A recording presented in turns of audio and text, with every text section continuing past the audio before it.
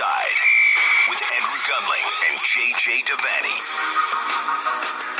Oh, yes. Caught offside from the suburbs of New York City in an apartment in Brooklyn. Andrew Gunling and JJ Devaney. What's up, brother?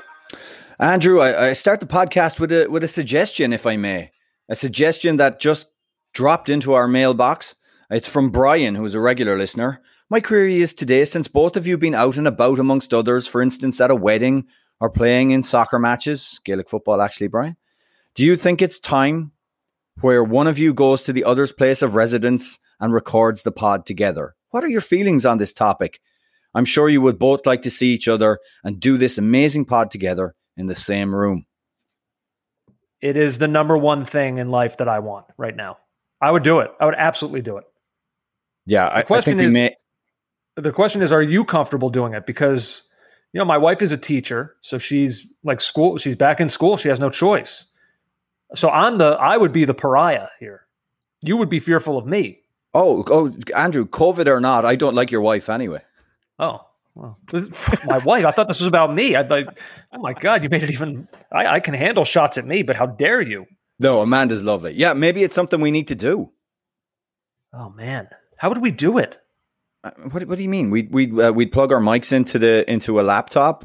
We'd control the sound from the laptop, and we'd do it from your house or my apartment. Even we could do it on the roof. No. We would have to go out. We'd have to be outside. You're not setting foot in here. We do it on the trusted. We do it on the roof of my apartment. Then clean, fresh Brooklyn air. Well, I don't understand. Why can't you come here? What is this that I got to go to there? I've been to your house way more times. Zero. Been to my apartment. Fact. You've never been to this house. Not to that one. To your other one. You were at the other one twice. I've been to the apartment in Brooklyn 3 times. Once I was there. I was there so early it should count double. That is true. This is the kind of petty arguing that people come to us for. That's a good point. Let's. This is a fun podcast. We look forward to this one every year. After 3 weeks of the Premier League, we always do our Jump to Conclusions podcast, where we make essentially grand proclamations off of very, very small sample sizes, and then we decide whether or not we're going to jump to those conclusions. The only asterisk with it this time around is that for whatever reason, Manchester City and Manchester United have only played 2 matches, but I think in the spirit of jumping to conclusions, that only makes it better. Yeah, and I want to warn people who are not familiar with this format that we've used every year for the past how many years, don't get upset. The whole point is to jump to conclusions. The whole point is to make statements that maybe down the line we're going to regret. It's a bit of fun. Right. I actually prefer that you do get upset, and I want you to send us all of your angry tweets and emails. We also have another...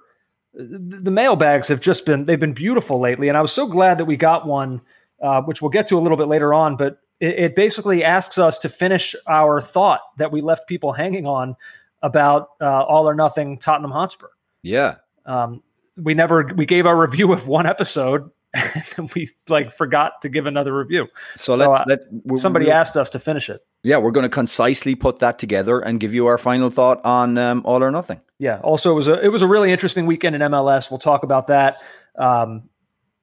with Gonzalo Higuain making his debut for Inter Miami. So there's a lot to get to. So let's not even delay any longer, JJ. Here we go. Once a year we do it. It's time to jump to conclusions. You see, it would be this mat that you would put on the floor and would have different conclusions written on it that you could jump to. Office Space. What a film. What a great film. So we lay the mat down. The mat is now on the ground, and we will say our conclusions, and we decide whether or not to jump. Ready for the first one? Yes, I am, but the first one requires a jingle as well. Oh, my God. Imaging on top of imaging.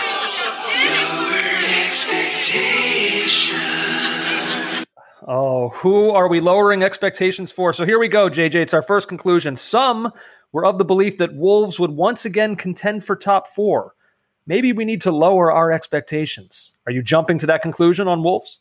I think I am, and I know you've got much more to say on Wolves than I do, because I'm jumping to a different conclusion in just a second about a different team, because I have to be different. I can't do things properly. But I think if you look at Wolves and the very transfer policy of the club, which if you were, say, for example, Raul Jimenez right now, or Jimenez, right? Jimenez or Jimenez? Jimenez. Whatever you want. Okay, we know who you're talking about. Doherty. It doesn't matter. Matt Doherty's gone. Diego Jota's gone. This team is all of a sudden minus two of its key components, and they've had a slow start. Now, they had a slow start last season. I understand that. But right now, I'm jumping to the conclusion that you are posing to me. I'm going to jump too. We're in agreement. I'm going to jump too. We had said that Wolves looked maybe a little bit off against Manchester City, but I suppose you could forgive that because it's Manchester City. But JJ, 4-0 to West Ham. How do you explain that? So, I'm jumping. I said in our season preview that I thought they might take a step back. Some of the teams around them I feel like maybe have gotten a little bit better, and I don't believe that they have for a couple of the reasons that you just laid out. Players that have left. I know they brought in Nelson Semedo, but there hasn't been a ton of replacing going on. Now there is still a little bit of time left for them to do business, but it was why I said before the season that Traore was my biggest X factor coming into the season, because I felt he was really the player that had the potential to lift the club. But if he's kind of standing still with where he was last season, or even regressing, which I'm not saying we've seen that yet, but then, if those things do happen, then I just don't know that enough has changed around the club that will lift them. And like I said, other teams have gotten better. Here's what Nuno said. Nuno Espirito Santo said about their defending after their most recent loss. He said, "We defended very bad. We were not organized, winning duels.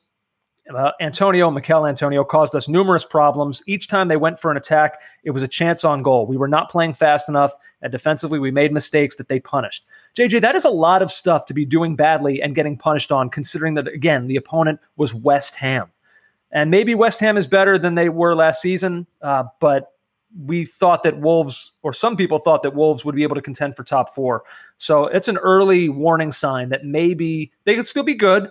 I'm not saying they're going to be in any danger, but maybe this is going to be more of a mid-table season rather than a top four contending season. Yeah, and to be honest with you, Andrew, I think this might be a transitional season considering the way the club is run. They've brought in a lot of, how should we say, potential, but that's not necessarily going to be as quick to come to fruition in a short period of time. So Wolves actually might be planning for the long term, as we've seen the way they run the club. But right now they're going through the kind of stage where organization last season was their big thing. For Nuno to talk like that is kind of scary. Just a quick one on my breaking ranks of lowered expectations. Does anyone recall a few weeks ago when Steve Bruce had this mega window and everyone was saying, hey, the Geordies have low-key won the transfer window, and if they didn't win it, the sage thought was that adding Jeff Hendrick, Ryan Fraser, Callum Wilson and Jamal Lewis was really good business.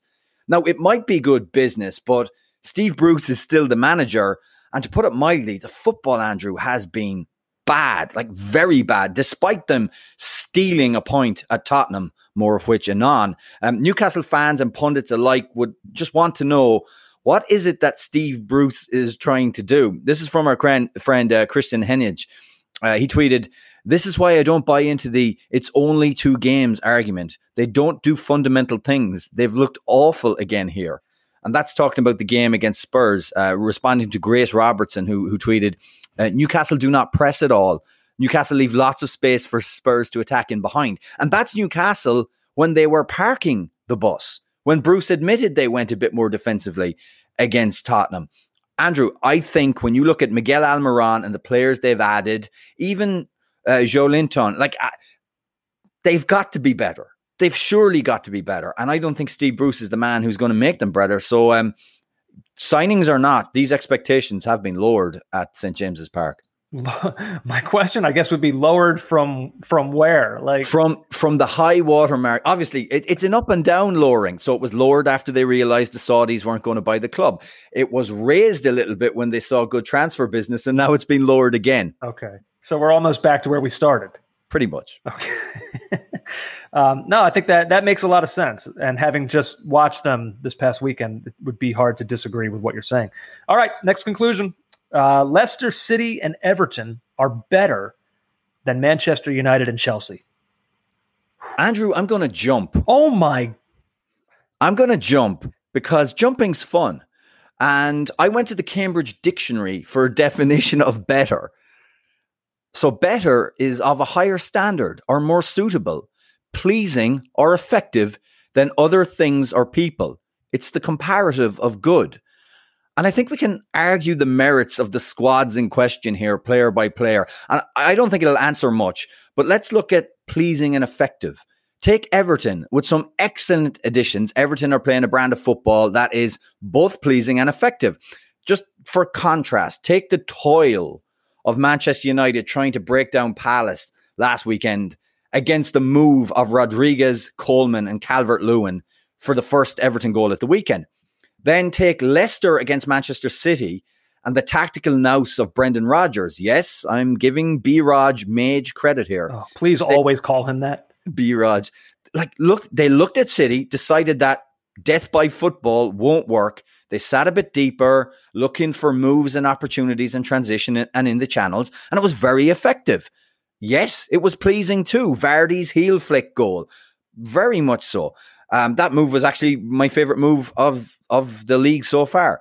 Contrast that with Chelsea then, and their attempt at catch him on the break versus Liverpool. Bottom line is, Andrew, Ancelotti and Rodgers have their sides playing more effective football, more pleasing football, better football. So I'm jumping right now. Okay.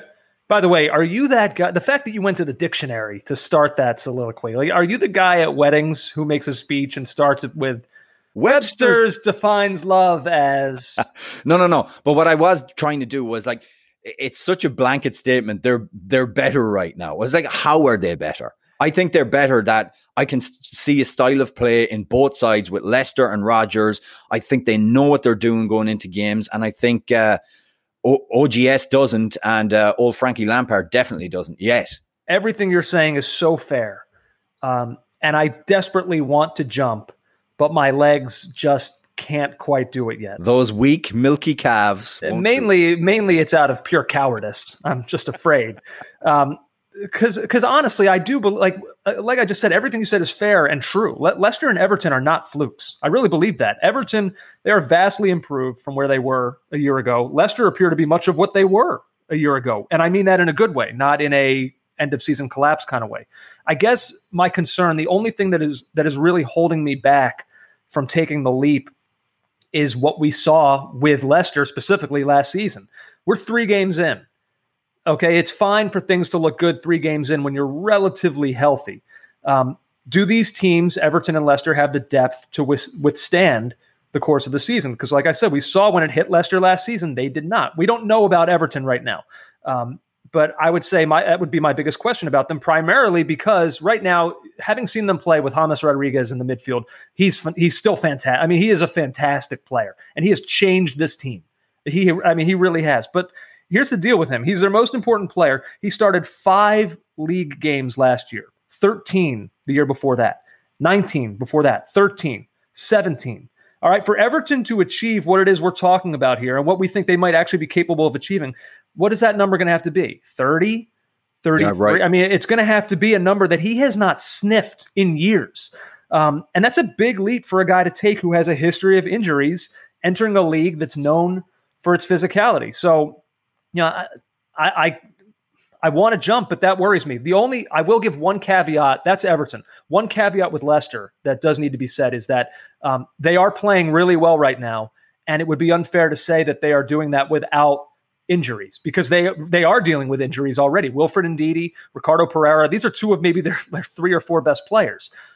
So over an extended period of time, though, will that start to hurt them when their schedule kicks in with maybe some more difficult opponents? It might. So, it's the only thing because I quality-wise, their 11 versus Chelsea or Manchester United's 11, I really think that it's very close. But when depth matters, when you get into January and February, we'll see. No, that's fair. That's totally fair. Number 3, JJ. Manchester City are not winning the league.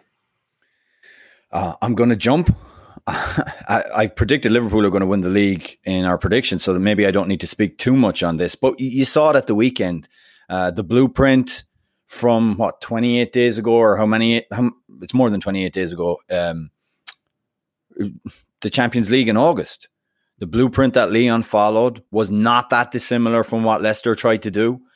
They've brought in replacements at centre back in terms of Ake, and they're going to have Ruben Diaz as well. But I don't think that's going to make the difference. The very nature, the very style of their play means they're open, Andrew, very open, and open in the channels. And do we see Pep changing right now or being more pragmatic like Barrage did, or even like how Jurgen Klopp changed things for Liverpool? I don't see it happening. I'm not saying defense is a blind spot for him. Maybe it is, but more than that, there's also the fatigue. This is now late stage Guardiola. This is a lot of intensity. City have been brilliant underneath him, under his reign, and I think maybe we're getting to the fatigue stages. I think City are going to play scintillating football at times this season. I don't think there's a question, but I still see them coughing up goals. I still see them having blips in a way I don't think Liverpool will have for an extended period of time. I really just want to simplify it by saying I don't think that much has changed from last season. I've even Man City fans are getting in contact with us. Do you think one more defender is really going to make that much of a difference in the way that Pep plays? Is this thing suddenly going to be tighter? I don't think so. I will not jump simply because I treat this game with an air of responsibility. And I believe that it would be, after 3 games, irresponsible to already be counting Manchester City out. I'm not counting them out. I'm just saying I don't think you just said they can't win the league. Oh, yeah. Okay. Look, words matter, okay? And these were the words that you used. But, Sterling, De Bruyne, Mahrez, yes, defending, every question is fair to be asked. I just can't do it yet simply because I just think too highly of some of the players on this team and the quality that they have. And even the manager. I know right now he's in a period of time where his reputation is it feels like it's on the line here with how people are talking about him in the wake of the 5-2 defeat. But I did see this, JJ. Chris Waddle said this on BBC Radio 5 Live. And he was talking about Manchester City when he said this. He said, it's the team with the biggest and fittest squad with the least amount of injuries that will win this league. Looking at the size of Manchester City's squad, I cannot see them winning the league. I feel for the players of all squads with the number of games they have to play. They should have got rid of one cup and made internationals void for this season. Do you agree with that sentiment that Manchester City, of all teams and with all of their financial might, don't have a big enough squad? No, I think they're big. Yes, I do think they have a big enough squad to compete. I don't think it's that. I think it's going to be the system. It's going to be the structure. It's going to be Guardiola fatigue. It's going to be the fact that they've been playing this way relentlessly now since Guardiola's first season in 16-17. It's a long time to try and maintain and do what he does. And we're seeing a drop-off. And I don't think it's to do with personnel. Maybe it is to do with personnel. Maybe you can only have Guardiola players for so long. Then you got to get rid and get fresh faces in who are receptive. But I don't see shuffling that defense is going to make a difference. They leave channels open and they play a high line.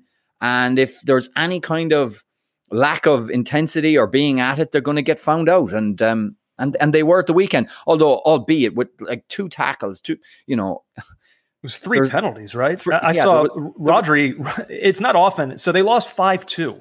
And after the game, Rodri is saying that Leicester were lucky. I get what he means. I do get what he means. He's wrong, but no. I know what he was saying is usually what can you take those penalty situations, Mendy's and Eric Garcia's, and do better in them? Do you know what I mean? You don't have to give away penalties in those scenarios. It's not like there was no choice. It was just sloppy, clumsy stuff. And in that sense, maybe we can push that into the realm of luck somewhat. But I actually think Guardiola's complaints were more interesting. Guardiola moaned about the way Leicester played, how they sat deep and were compact. And it's always tough against teams like this, as if this is an excuse. What do you want? Do you want teams to go and play you at home and be open and expansive? You want Brendan Rodgers to play death by football like he used to so you can cut them open?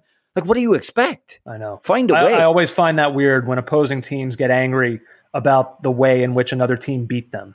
Oh. If they had done it differently, unless it's underhand, they might have lost. Yeah. Anyway. All right. Next one here. We got 2 left, JJ. This one's interesting. This was submitted by you, actually. Here it is. Graham Potter is a better manager than Ole Gunnar Solskjaer. Yeah. I think I'm going to jump to that one. I'm not going to start slagging off and comparing Scandinavian clubs, Molde and Ostersunds, where both managers cut their teeth. I'm just going to talk about what Potter has done at Brighton and what he's done recently at Brighton. And let's look at the season where the start to this season, anybody who's watched Brighton play would agree that Brighton could have 3 wins from 3. They performed superbly well against Chelsea and Manchester United. I mean, this weekend just passed, they set a Premier League record for hitting the woodwork 5 times in the same game. Andy Naylor, though, brings it together nicely in The Athletic. He kind of illustrates the improvement of Brighton versus United from when they played in June, so just this summer, so during Project Restart to now. Manager Ole Gunnar Solskjaer named the same starting lineup for both visits. So that's this recent one and the one in June. United may have won again on Saturday, but the progress made by Potter's team in the 3 months between the clashes is illuminating. In the first meeting, Brighton had 8 shots in total. In the second, they had 12 shots inside the United box alone, 18 overall. The possession increased from 38% to 53%, crosses in open play from 11 to 19. And I look at what Potter came in and did there, Andrew. He has turned, in one full season and a few games in this season, the way that Brighton play completely on its head and kept them up at the same time. Took over from Chris Hughton. He's brought in an expansive style of play. He's brought in a style of play that is unafraid to pass out from the back, that is also flexible. He can switch between formations. And I look what he does with that small amount of players that he has. And albeit very good players, and he's got them in an attacking pattern, in a style of play that is very convincing that I can see. And I look at what Ole Gunnar Solskjaer has done since December 2018 when he joined United, albeit there's an interregnum there before he got the job permanently in 2019. And I just think it's better. I just think it's much better with much less resources. And I ask myself the question, if I put Graham Potter in at Manchester United right now, with the players he has, with the Pogbas, with the Bruno Fernandes, with Greenwood and Rashford and all these players, am I telling myself he couldn't do a job there? I can't say that. I think he's an excellent coach, and I think he's better than Ole Gunnar Solskjaer. So I am also inclined to jump on this one. I agree with you. And some of what you're saying, I echo in that, like, okay, so look at United under Solskjaer and just ask yourself a couple questions. Have they underachieved? And I think maybe his first year or last year, it's debatable. Right now, it feels like they are with the play. I mean, you just read off the players that they have on the side. And like, have they established any identity really under Solskjaer? And I really don't think that they have. And the other thing for me, I'm glad you mentioned Pogba, because, Solskjaer is not the first manager to be confounded about how to use this guy. Jose Mourinho dealt with a similar issue, but so Pogba's come back into the side now, and look at these statistics for him over the weekend: 29% final third pass accuracy, 0 created chances, 0 interceptions, 0 tackles.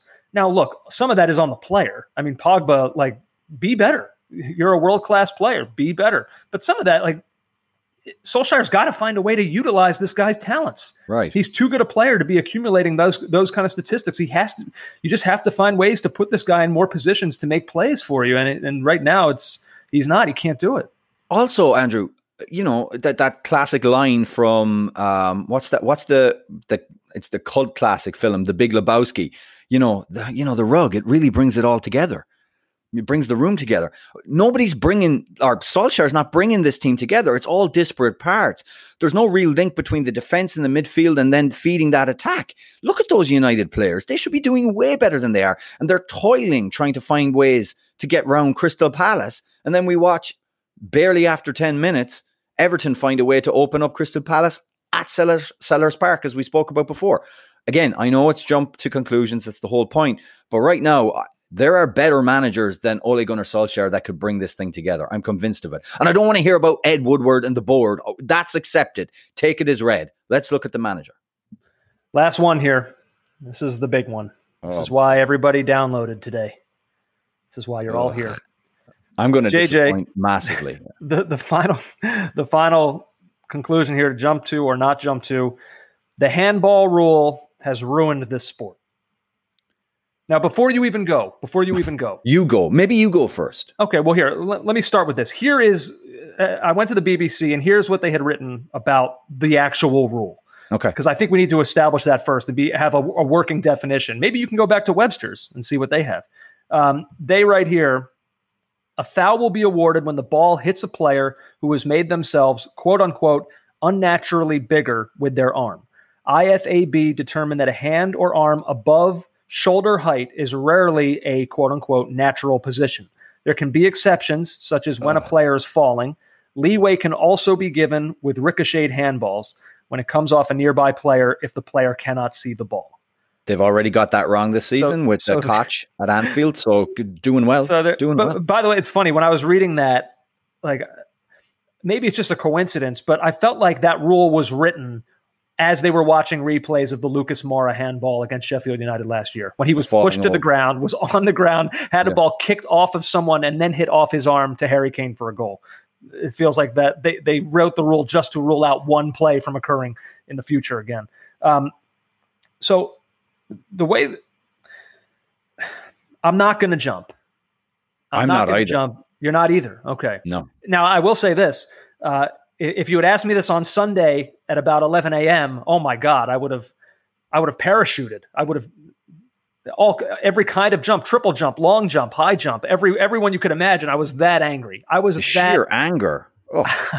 I was, you could probably read off some, I don't actually know if you can read those text messages on this show. No, I'm not going to jump. I've settled down, and here, ultimately here's why. It's not happening in every game. To say that a sport has been ruined, it's probably something that needs to happen with a little bit more frequency than this. And the main reason even besides that is kind of the handball rule has always been terrible. Like, as long as we've been doing this podcast, JJ, like, I remember 6 years ago sitting in our seats in the studio and saying to each other that we have no idea what is or isn't a handball. So the rule, while horrible, it was at least an attempt to try to fix what was already an ambiguous, unknown rule. Now, they got it wrong, and they'll try to fix it again. This is not going to stand. Like, this is going to be changed again to something else that inherently probably will also be bad. A handball in the box, it's never going to be clear cut, ever. And the rule attempts to try to make it so, but it fails. It fails miserably in doing that. Now, I guess the problems that I have, like, you're starting with the handball situations that we're seeing, and the reason that the situations become untenable, and like I say, they're going to have to change, is because you're starting to see teams earn points where they are not earned. And I feel like once you start to get that, it begins to almost call into question, okay, well, what is it that I'm watching here?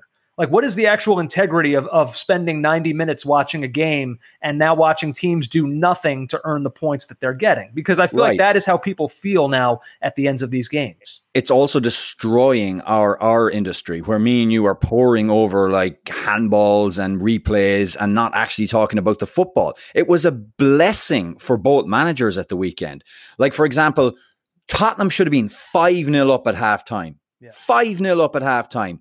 And Mourinho did his thing, went into their shell. If you look at their XG from the first half and the second half, he decided we're 1-0 up, we're going to get the win. There's no chance Newcastle can score. And there wasn't, because Newcastle didn't have not even the tiniest bit of invention. No. So what first shot on target was the penalty. One shot on target. So what ends up happening is we have Mourinho getting asked about this question, and he's not getting quizzed on what his team were doing in the second half. And we're also seeing this lovely comfort blanket being thrown over Steve Bruce, who comes out and Steve Bruce, what a legend. Even though he got a point, he came out and talked against the handball rule, rather than asking what the hell he's doing with this Newcastle team, who are so impotent. So that's what's happened there. Andrew, I think, getting rid of the idea of an accidental handball is just a bad idea. Like, remember what happened in the PSG game, the famous night when United went through. The ball was leathered by...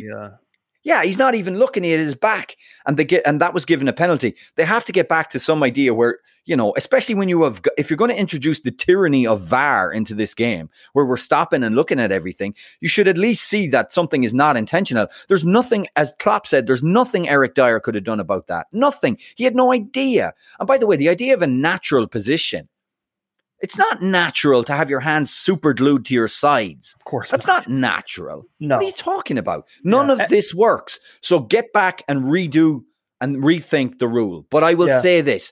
Fans and supporters are contributing to this problem massively and have contributed to what you said was a bad handball rule in the past. It's always bad. We have this echo chamber, Andrew, on social media, which is like the rage. Once upon a time, I could watch a game. My team could be hard done by, but I could get over it. Now, I can never get over it. First of all, I tweet out that I'm upset. Rather than talking to my friends about it, I tweet it out. The next thing, my notifications start racking up from opposition fans who said, but what about this? But what about this? I turn my phone off. The next morning, the notifications are there. And there's a notification from the Mirror. And the Mirror have this article. You won't believe how Roy Hodgson slams the handball rule. And so my rage is intensified. And it goes on and it goes on. And it's internalized. And I can never, ever get rid of the incident that happened in a game that I accept is refereed by humans. Well, I will say this because what you're talking about is VAR. And so I will say this in that VAR, I think it contributes to the rage over this because like you and I and normal people, when they go to VAR, we feel that it's giving the referee an opportunity to see how obviously accidental this is, how obviously unintentional this is. Right. And they're still coming back and awarding handballs. So I think in that way, VAR is contributing to the anger because you're thinking, okay, well, it's given the referee a chance to see that this is clearly not. And when they're coming back and saying, yes, it is, it amplifies your anger that much more. So I understand it in that way. And that's why I think the rule will be changed. Also, before we get off this, because we've got too much to do to be continually. Well, I have a couple more things. I have a couple more. Oh, God. I'm going to kill you. Oh, stop. All right. You just talk for 10 minutes. Get out of here. Here's one thing. VAR and these changes by the IFAB were brought in because we were led to believe there was these unbelievable injustices happening at every moment in every game in our game, and something had to be done. But the bottom line is this is not better than the way it was. It just isn't. And I think we need to go back. The officials are going to do their absolute best to get things right. If you want to use VAR, it's got to be in a much more limited way. But as Klopp said as well, look at the offsides, how long these offsides calls are taking. It's just none of this is worth it. It's not worth it.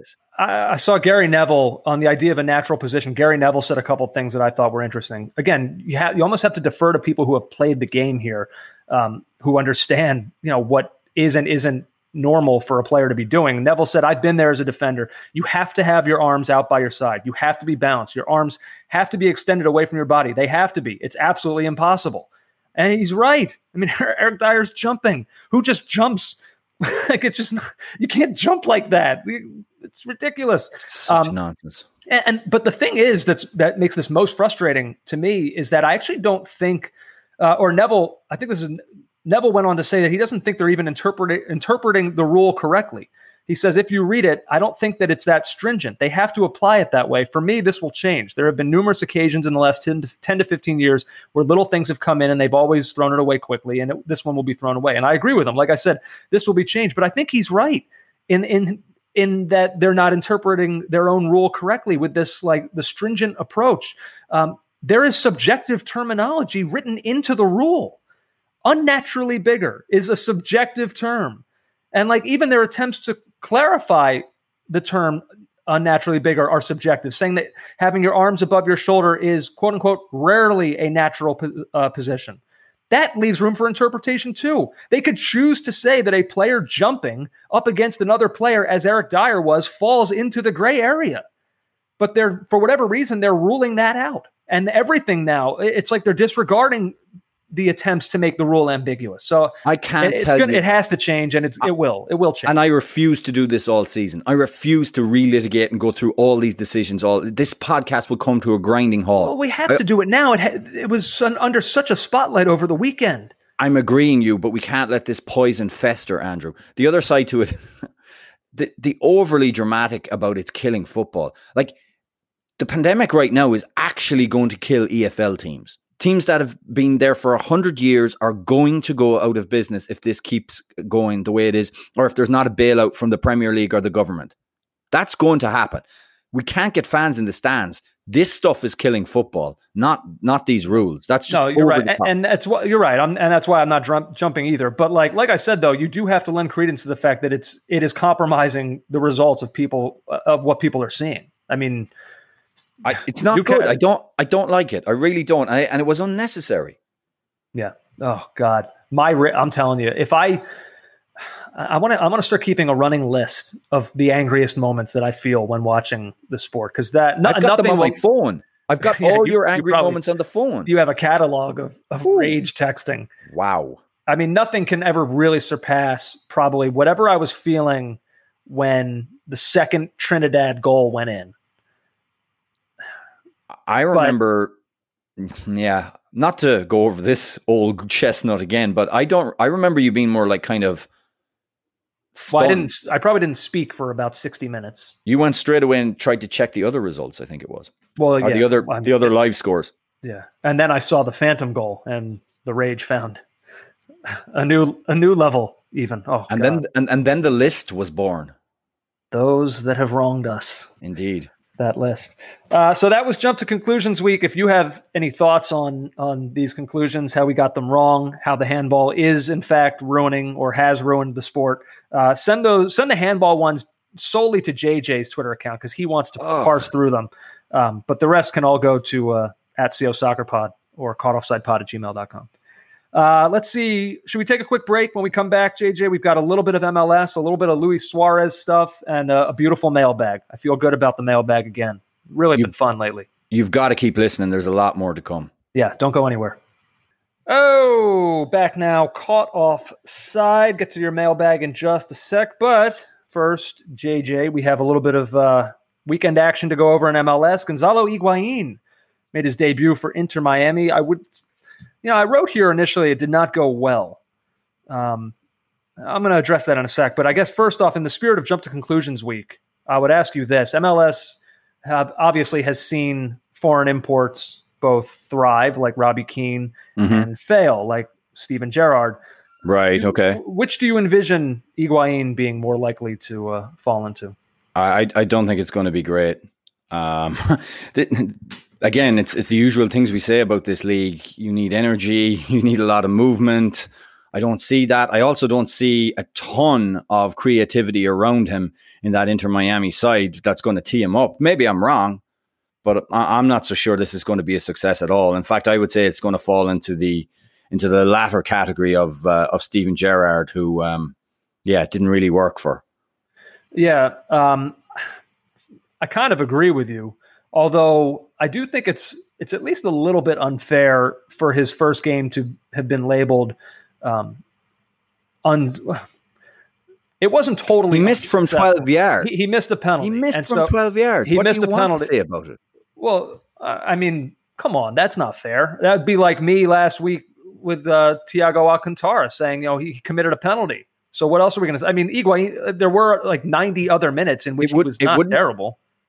Yeah, but his job is to come in and score goals for this team, and he misses it, so it's not a good start. But I'm saying, but in his first game, he hit the outside of the post with an attempt. I think he had 5 shots in the game, so it's not like he was a passenger. He was, we talk about guys needing to acclimate here. It was in the pouring rain. His legs are probably what they were. I actually kind of thought it was putting him in an unfair position to even be the one attempting the penalty. Because like I said, it's his first game. He's probably fatigued at that point. It was the 76th minute or so. And he's not a great penalty taker. He had missed, I think, his previous 3 consecutive before this one. Now he's missed 4 in a row. So, I don't know. I kind of was wondering, what's he doing there being the guy taking this penalty? And then what ensued afterwards was interesting.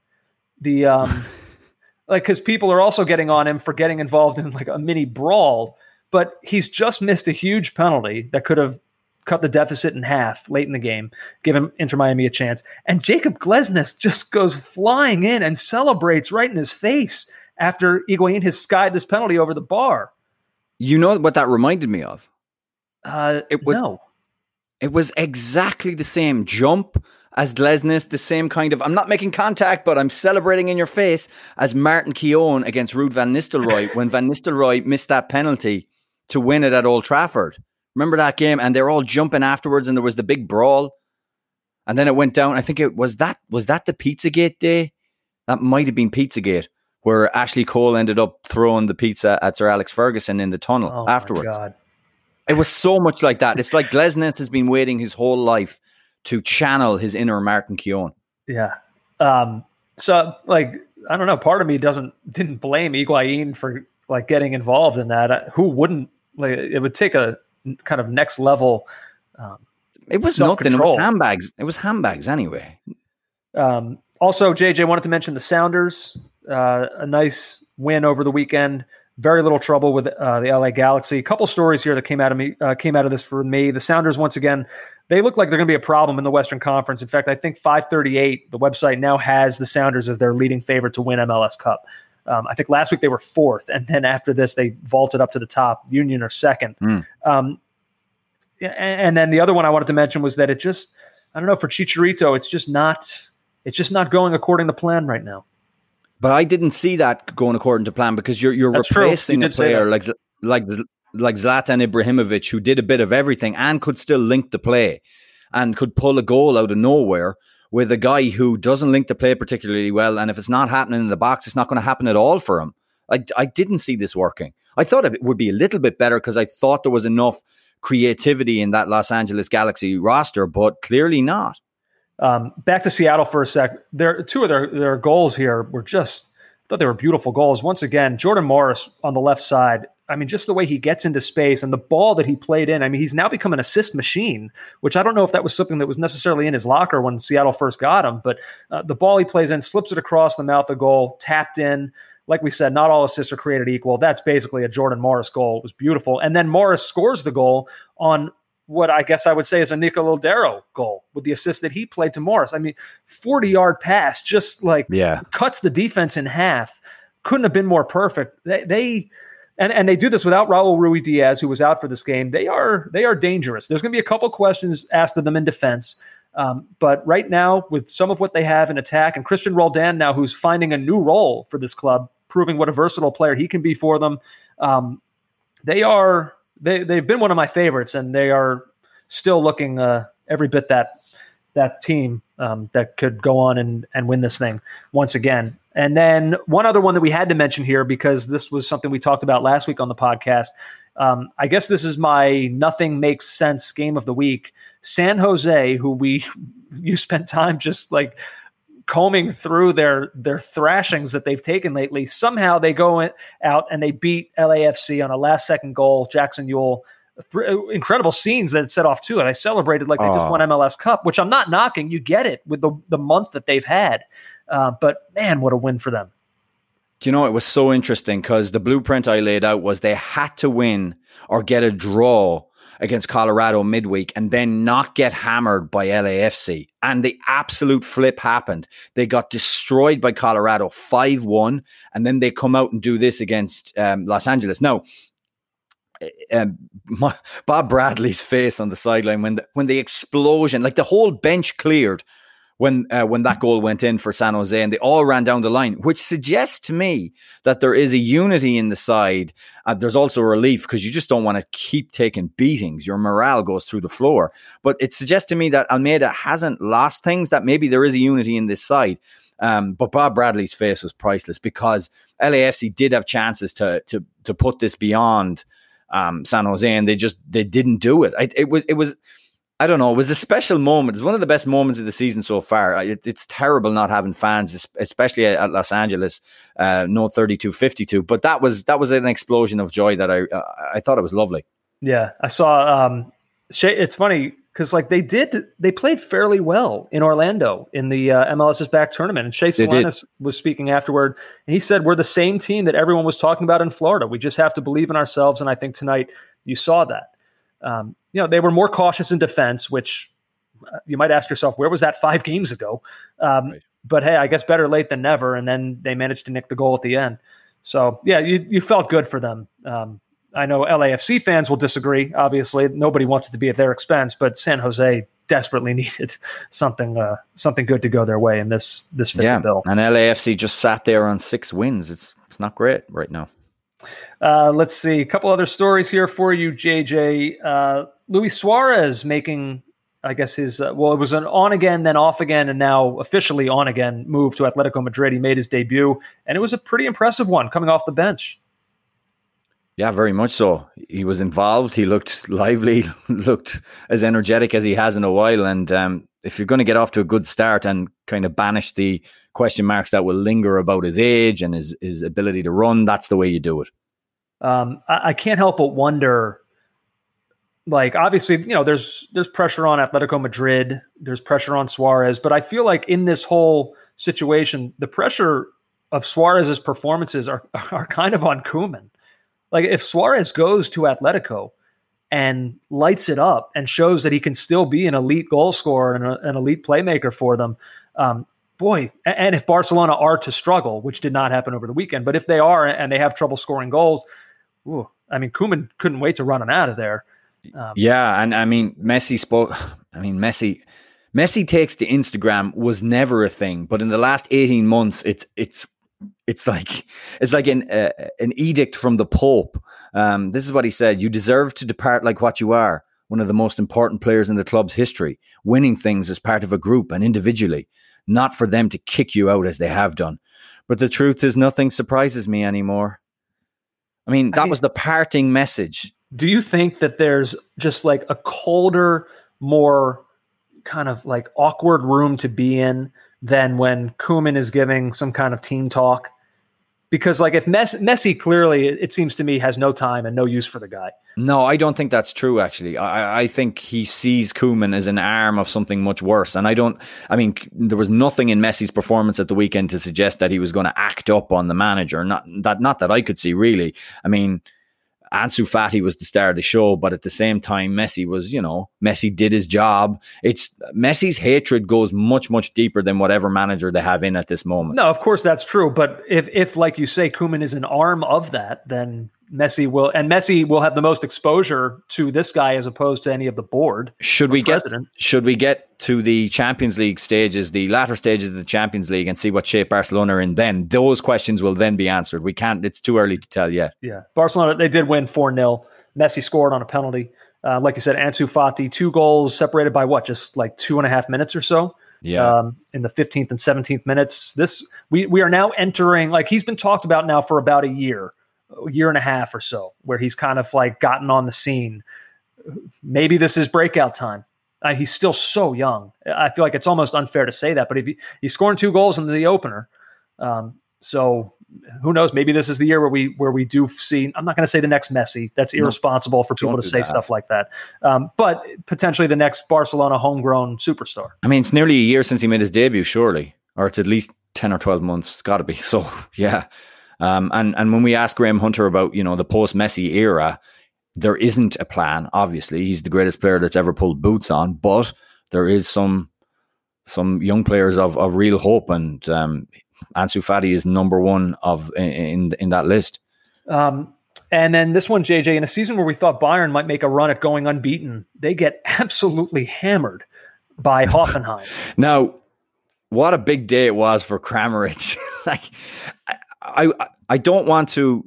I'm not diminishing. Hoffenheim went at them big time, and I don't want to diminish the scoreline or anything. But some of the defending on the goals, like where Bayern are open. Remember, we talked about in the latter stages of the Champions League how they like to push up and leave space in behind, and they're confident that they'll get back. Well, they didn't get back, and that was a large part of it. There was the third Hoffenheim goal was just a big long ball, a flick on, and suddenly they're in behind. That was a goal that they'll look back and think they could have done way better. But the goal of the game for me was well, it wasn't actually the goal. It was the lead up to the penalty, where Ilis Bebu made this slaloming run on the break, again spacing behind, and he was like falling over twice, and amazingly kept his balance and stayed on his feet and ran it in, and was fouled by and I'm blanking on the Bayern goal, Manuel Neuer. Good Lord, he was fouled by Manuel Neuer, and strangely Neuer wasn't playing his usual high line where he'd be out to kind of stifle him, and Alphonso Davies couldn't get back in time. But the run, I want people to go back and watch that run. It's amazing. I thought he's fallen over. They're definitely going to get the ball off him, and they never did. And it ended up being 4-1. Before we get off our European roundup, Andrew, I wanted to talk to you about two things. From Italy, a country near and dear to my heart. Juventus and Roma, that finished 2-2. But what came up in the course of the game was something we haven't really discussed, which was how people are going to treat Weston McKennie and perceive how he is going forward. And more so, what's one of the variables we talk about? We talk about he has to play for it to be a success, obviously. And we talk about what's the other one? What's the other variable? You don't know. I don't know. Injuries. Right? Oh, all right. But there's a third that we didn't discuss at all. He's under a rookie manager. So he got the hook on 60 minutes against Roma in what was a 2-2 draw. And I thought it was interesting. She's been a guest on our show. Mina Rizzucchi, the Italian football expert, tweeted this out. Sorry, I'm not accepting all the criticism of Weston McKennie, etc. You can't put out a formation like this, put this kid under all this pressure in the middle, and then criticize his passing / overall game. Even Rabiot can't cope. Thank God Arthur has come on. So that's just something we never talked about. Like, McKennie is being utilized by a manager who has zero experience of this level in Andrea Pirlo. So, sometimes when we see McKennie, God, he's come off after an hour. That's not good. They're trailing, although they did end up tying the game with some brilliance from Ronaldo. We need to pull back just a little bit on that and realize that this is a manager who may not know how to use him properly yet. And the final thing from Italy that I wanted to talk about, Andrew, was, did you see the thriller Inter 4, Fiorentina 3? I did not. No. Tell me. Unbelievable game. And the star of the show was, even in defeat, was 37-year-old Frank Ribery. And I looked at the teams, Andrew, and I looked particularly at Inter. Inter started the game with 5 players over the age of 30, and then brought on a 31, a 33, and a 32-year-old, including Nangolan and Arturo Vidal. And what we always talk about, getting younger is better. In modern football, you have to get younger and you have to get good. But like, Conte is going in the opposite direction. He's got Ashley Young involved in the team. He's got, Handanovic is the goalkeeper, is even 36.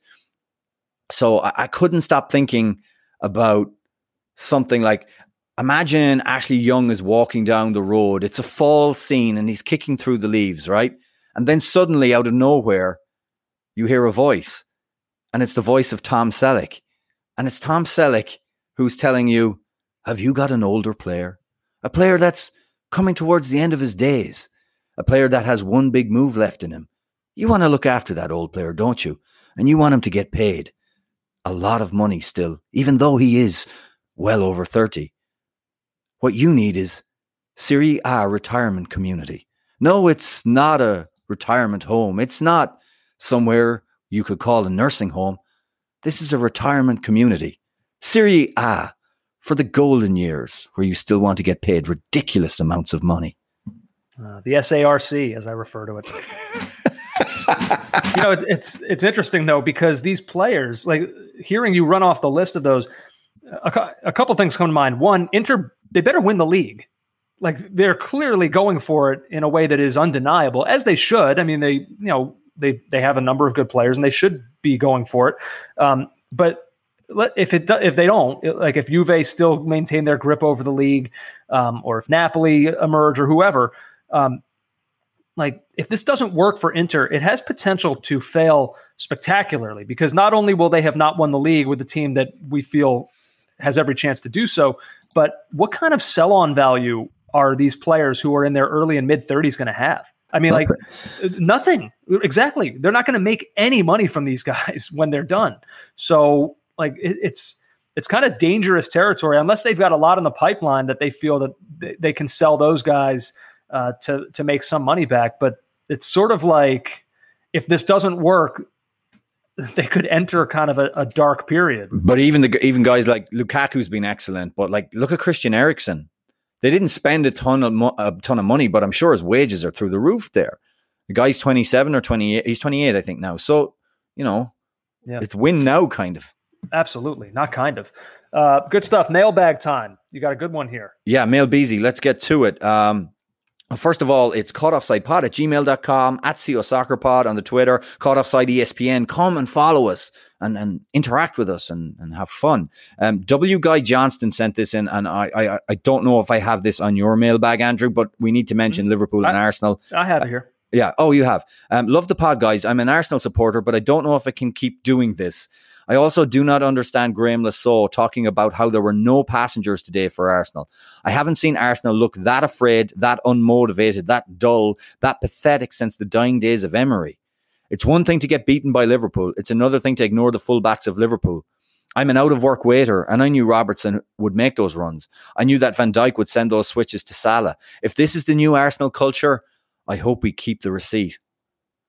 That is, to me, can I say that's too strong? Yes, and I think I would agree with you. And I hope also you bring up the Roy Keane, Jurgen Klopp confrontation.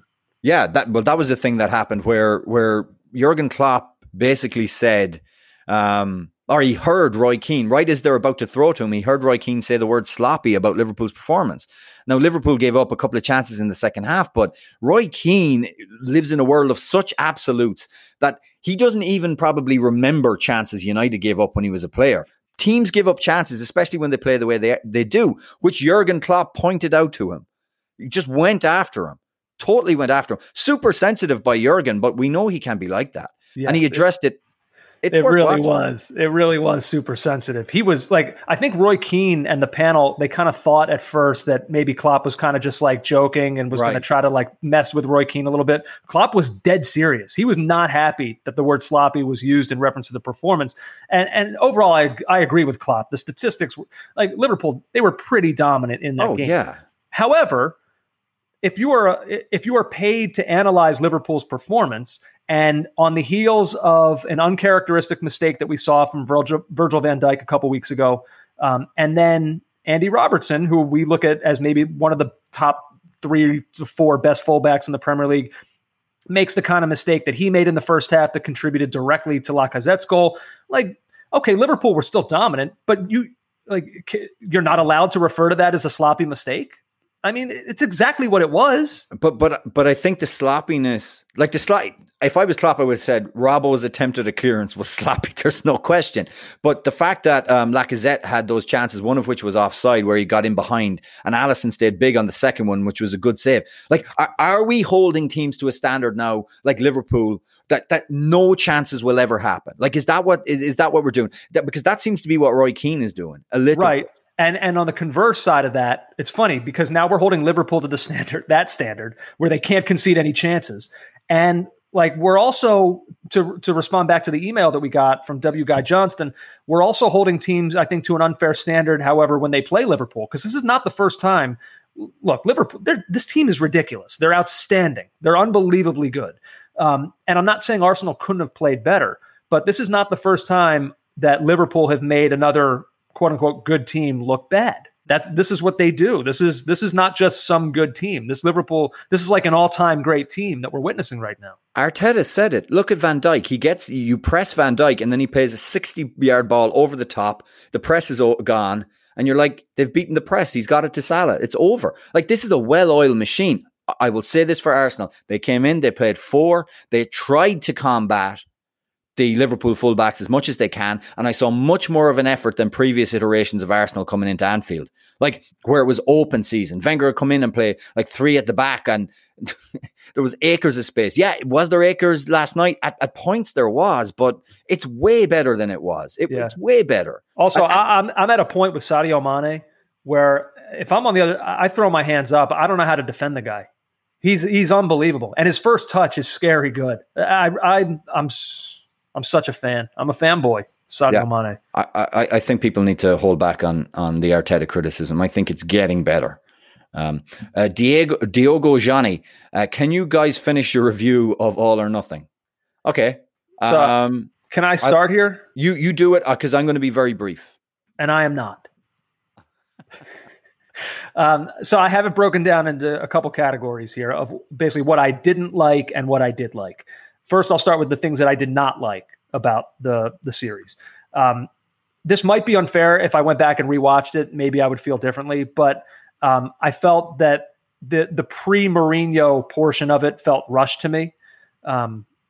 So that was one thing. I also felt the Tanguy and Ndombele saga was a bigger deal than how it was presented. They only spent probably about 5 to 10 minutes in the final. They waited all the way until the final episode before even addressing it. This was a thing for a lot of the season. That's the most. They spent a huge sum of money on the guy. He wasn't playing for huge stretches of the season. We were led to believe that Mourinho. He was giving press conferences where Josie sounded angry that he couldn't get fit. It felt like that was a storyline that probably could have been sprinkled in for a couple episodes, and then they could have gone all in like they did in the final episode, rather than just waiting to the final one. And then.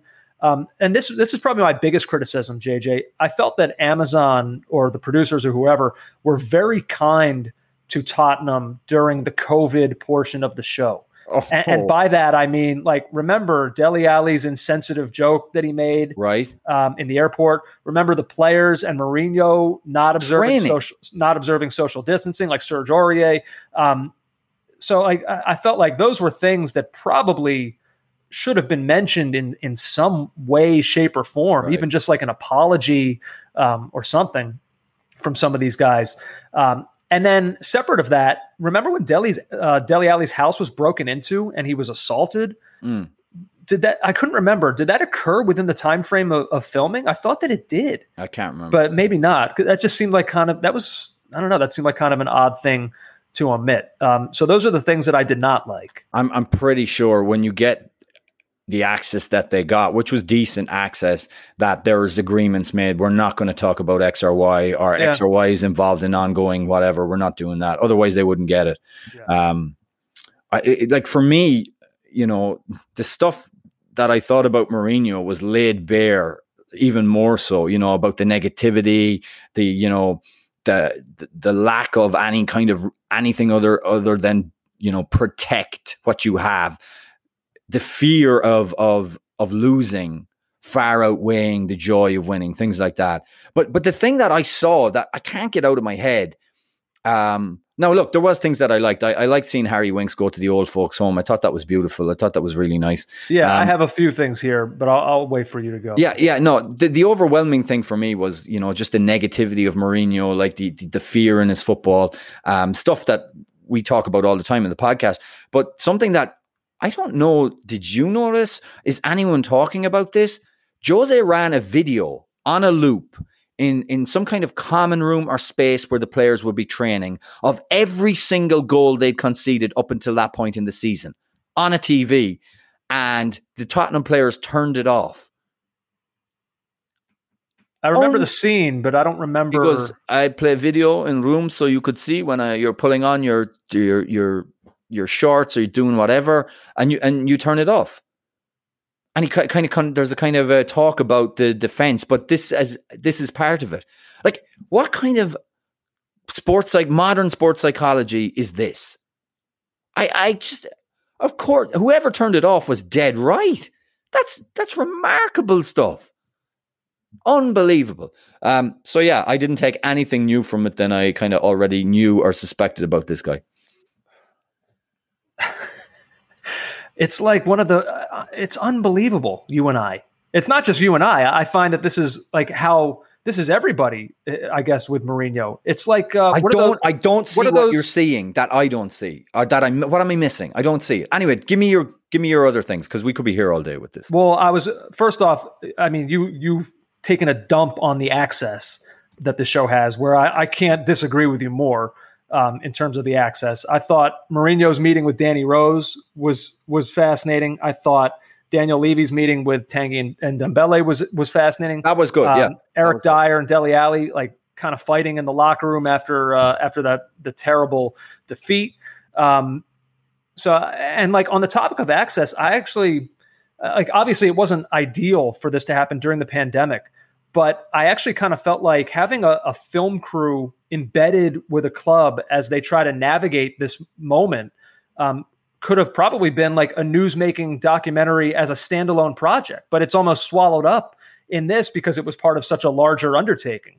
But just like watching how that all played out, like Jose Mourinho just like sitting in the audience like a player as the doctors are up there explaining like all the new protocols and just like, how the team is conducting these training sessions on this mass Zoom screen. Like I don't know. I just found all of that just interesting to see how they worked through it. And such a shame they didn't talk about the manager taking them into a park to train in the middle of the pandemic. And then, like you said, like we've said here, we'll disagree on this forever, but I came away from the show with a different perception of Mourinho when I entered it. I found him to be way more positive of a force than anything that you're talking about, way more likable of a guy than anything I was expecting. And it was interesting to me to hear his team talks and then remember back to those games, because it almost casts a new light on their performances for me, because like he's repeatedly telling them to press. Like there's so many episodes where he's hammering home to press, and then I remember those games, and there's none of it. They're not right. doing it.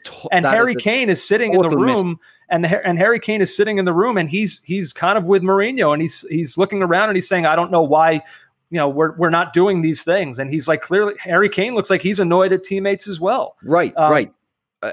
That baffles me. The amount of times he says press, and they never even came. No, they were never a pressing side. So. But then Andrew, he says things like this. He goes, he at halftime in the or before the pre-Leipzig, he says he says this following thing: we will find ways to F them. We will find ways to score on them. He says that. I'm like, okay, that's positive. And then he goes to lay out the team as two banks of four sitting deep, right? And the thing for me that. So you're not even going to mention the fact that was when Harry Kane and Son had both gotten hurt, and Eric Lamela and Lucas Moura were his two strikers. Yeah, but, this is what I'm saying is like that's unfair. Yeah, but what do you want him to do? Leipzig are a better team than him, and he's just lost his two best players. Right, but what's he supposed to do? Stick with me, right? So you see that and you think, okay, fair enough, and then you move on, or it might have even happened before or after. I can't remember. He sat there in a team meeting extolling the virtues of Middlesbrough. I'm like, very powerful team. He goes through how dangerous Middlesbrough are. How is that not an endearing quality, though? Like you'd be sitting here saying, if he did the opposite, you'd be going on and on about how arrogant he is. He's trying to instill in his team that you can't take any opponent for granted. For Middlesbrough, this is their cup final. Like that's what he's trying. I can't imagine somebody watching that and thinking, that's an awful thing to be telling your team. I don't get that. I don't know. I think you've been totally spun. I think you've been totally spun. Like he goes on. I have notes here. One of the quotes: "Pleasure of playing for the clean sheet." Like this kind of stuff. It's unbelievable. It's unbelievable. Is that weird? Like demanding clean sheets from your team? Andrew, like this is stuff I don't. These are things that I don't understand why these would be criticisms. But Andrew, this is all he focuses on. He focuses on how things can go wrong, how we will lose, what the opposition are going to do all the time, to the point where he's putting videos of every goal you concede, not every goal you score, every goal you concede for the entire season on a loop in a common area at the training center. This is madness. It's mental. I don't know. I'm going to move off Mourinho. A couple other things that I liked about it, just as a fan of the team, I almost come away with it with relief, because like I think back to on being Liverpool, like the Brendan Rodgers painting. Like I didn't feel like there was anything that you could obviously make fun of Tottenham for. And when you go like in depth on a series like this, you're opening yourself up to that. Where I thought Mourinho make fun of you. Did you not feel that when Mourinho would sit and Levy would talk to him, that Mourinho kind of didn't want to be there? I don't know. I think that I was okay with that. Right. Like, I don't know. I generally came away from it liking the players. And I feel like that's the biggest criticism that Mourinho had of his team, is that, you're too likable. If that's the worst thing about them as a fan, I can almost live with that. Like, I like the acknowledgement of Jan Vertonghen at the end of his time there. I thought that was nice. Can I make a suggestion? Yeah. Can I make a suggestion where we bring in an intermediary who will kind of... No, because you have made suggestions to me off the show of people you want to have on, and they're all your Mourinho sycophants. So I get Mourinho sycophants. All the people that agree with you. I'm not gonna name names. Right. After the podcast, we'll talk about it. But if it's left up to you, I know exactly how you'll do it. I think if there's anybody in any doubt about this guy right now. You've mentioned 2 names to me in the past few weeks of people you want to have on, and I've seen their tweets about Mourinho, and they're all the things that you say. I know how you work. You are shifty. You are underhanded. You're manipulative. Shifty. I know you too well. I know you better than you know yourself. Right. Right. This isn't going to end well. And I'm not talking about me and you. I'm talking about Mourinho at Spurs. Okay. Well, that may very well be true. We said that from day one. It never ends well with him. It doesn't end well with him anywhere. So you know that.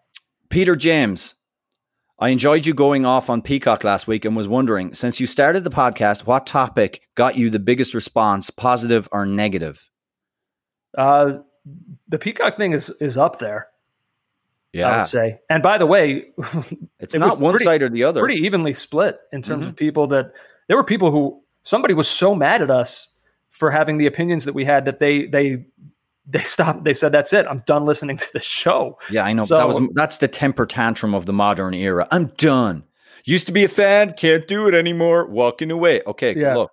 I mean, I know we have another one that we're going to get to. In terms of things that have gotten reaction, this one is up there. I mean, I can't remember all the negative reaction things, but like positive reactions. I know the Maradona drop, the EPL Back for More song, the rap battle. I know those received a lot of reaction. I can't remember all the negative ones. Remember, we got absolutely slaughtered for our interview with Bruce Arena.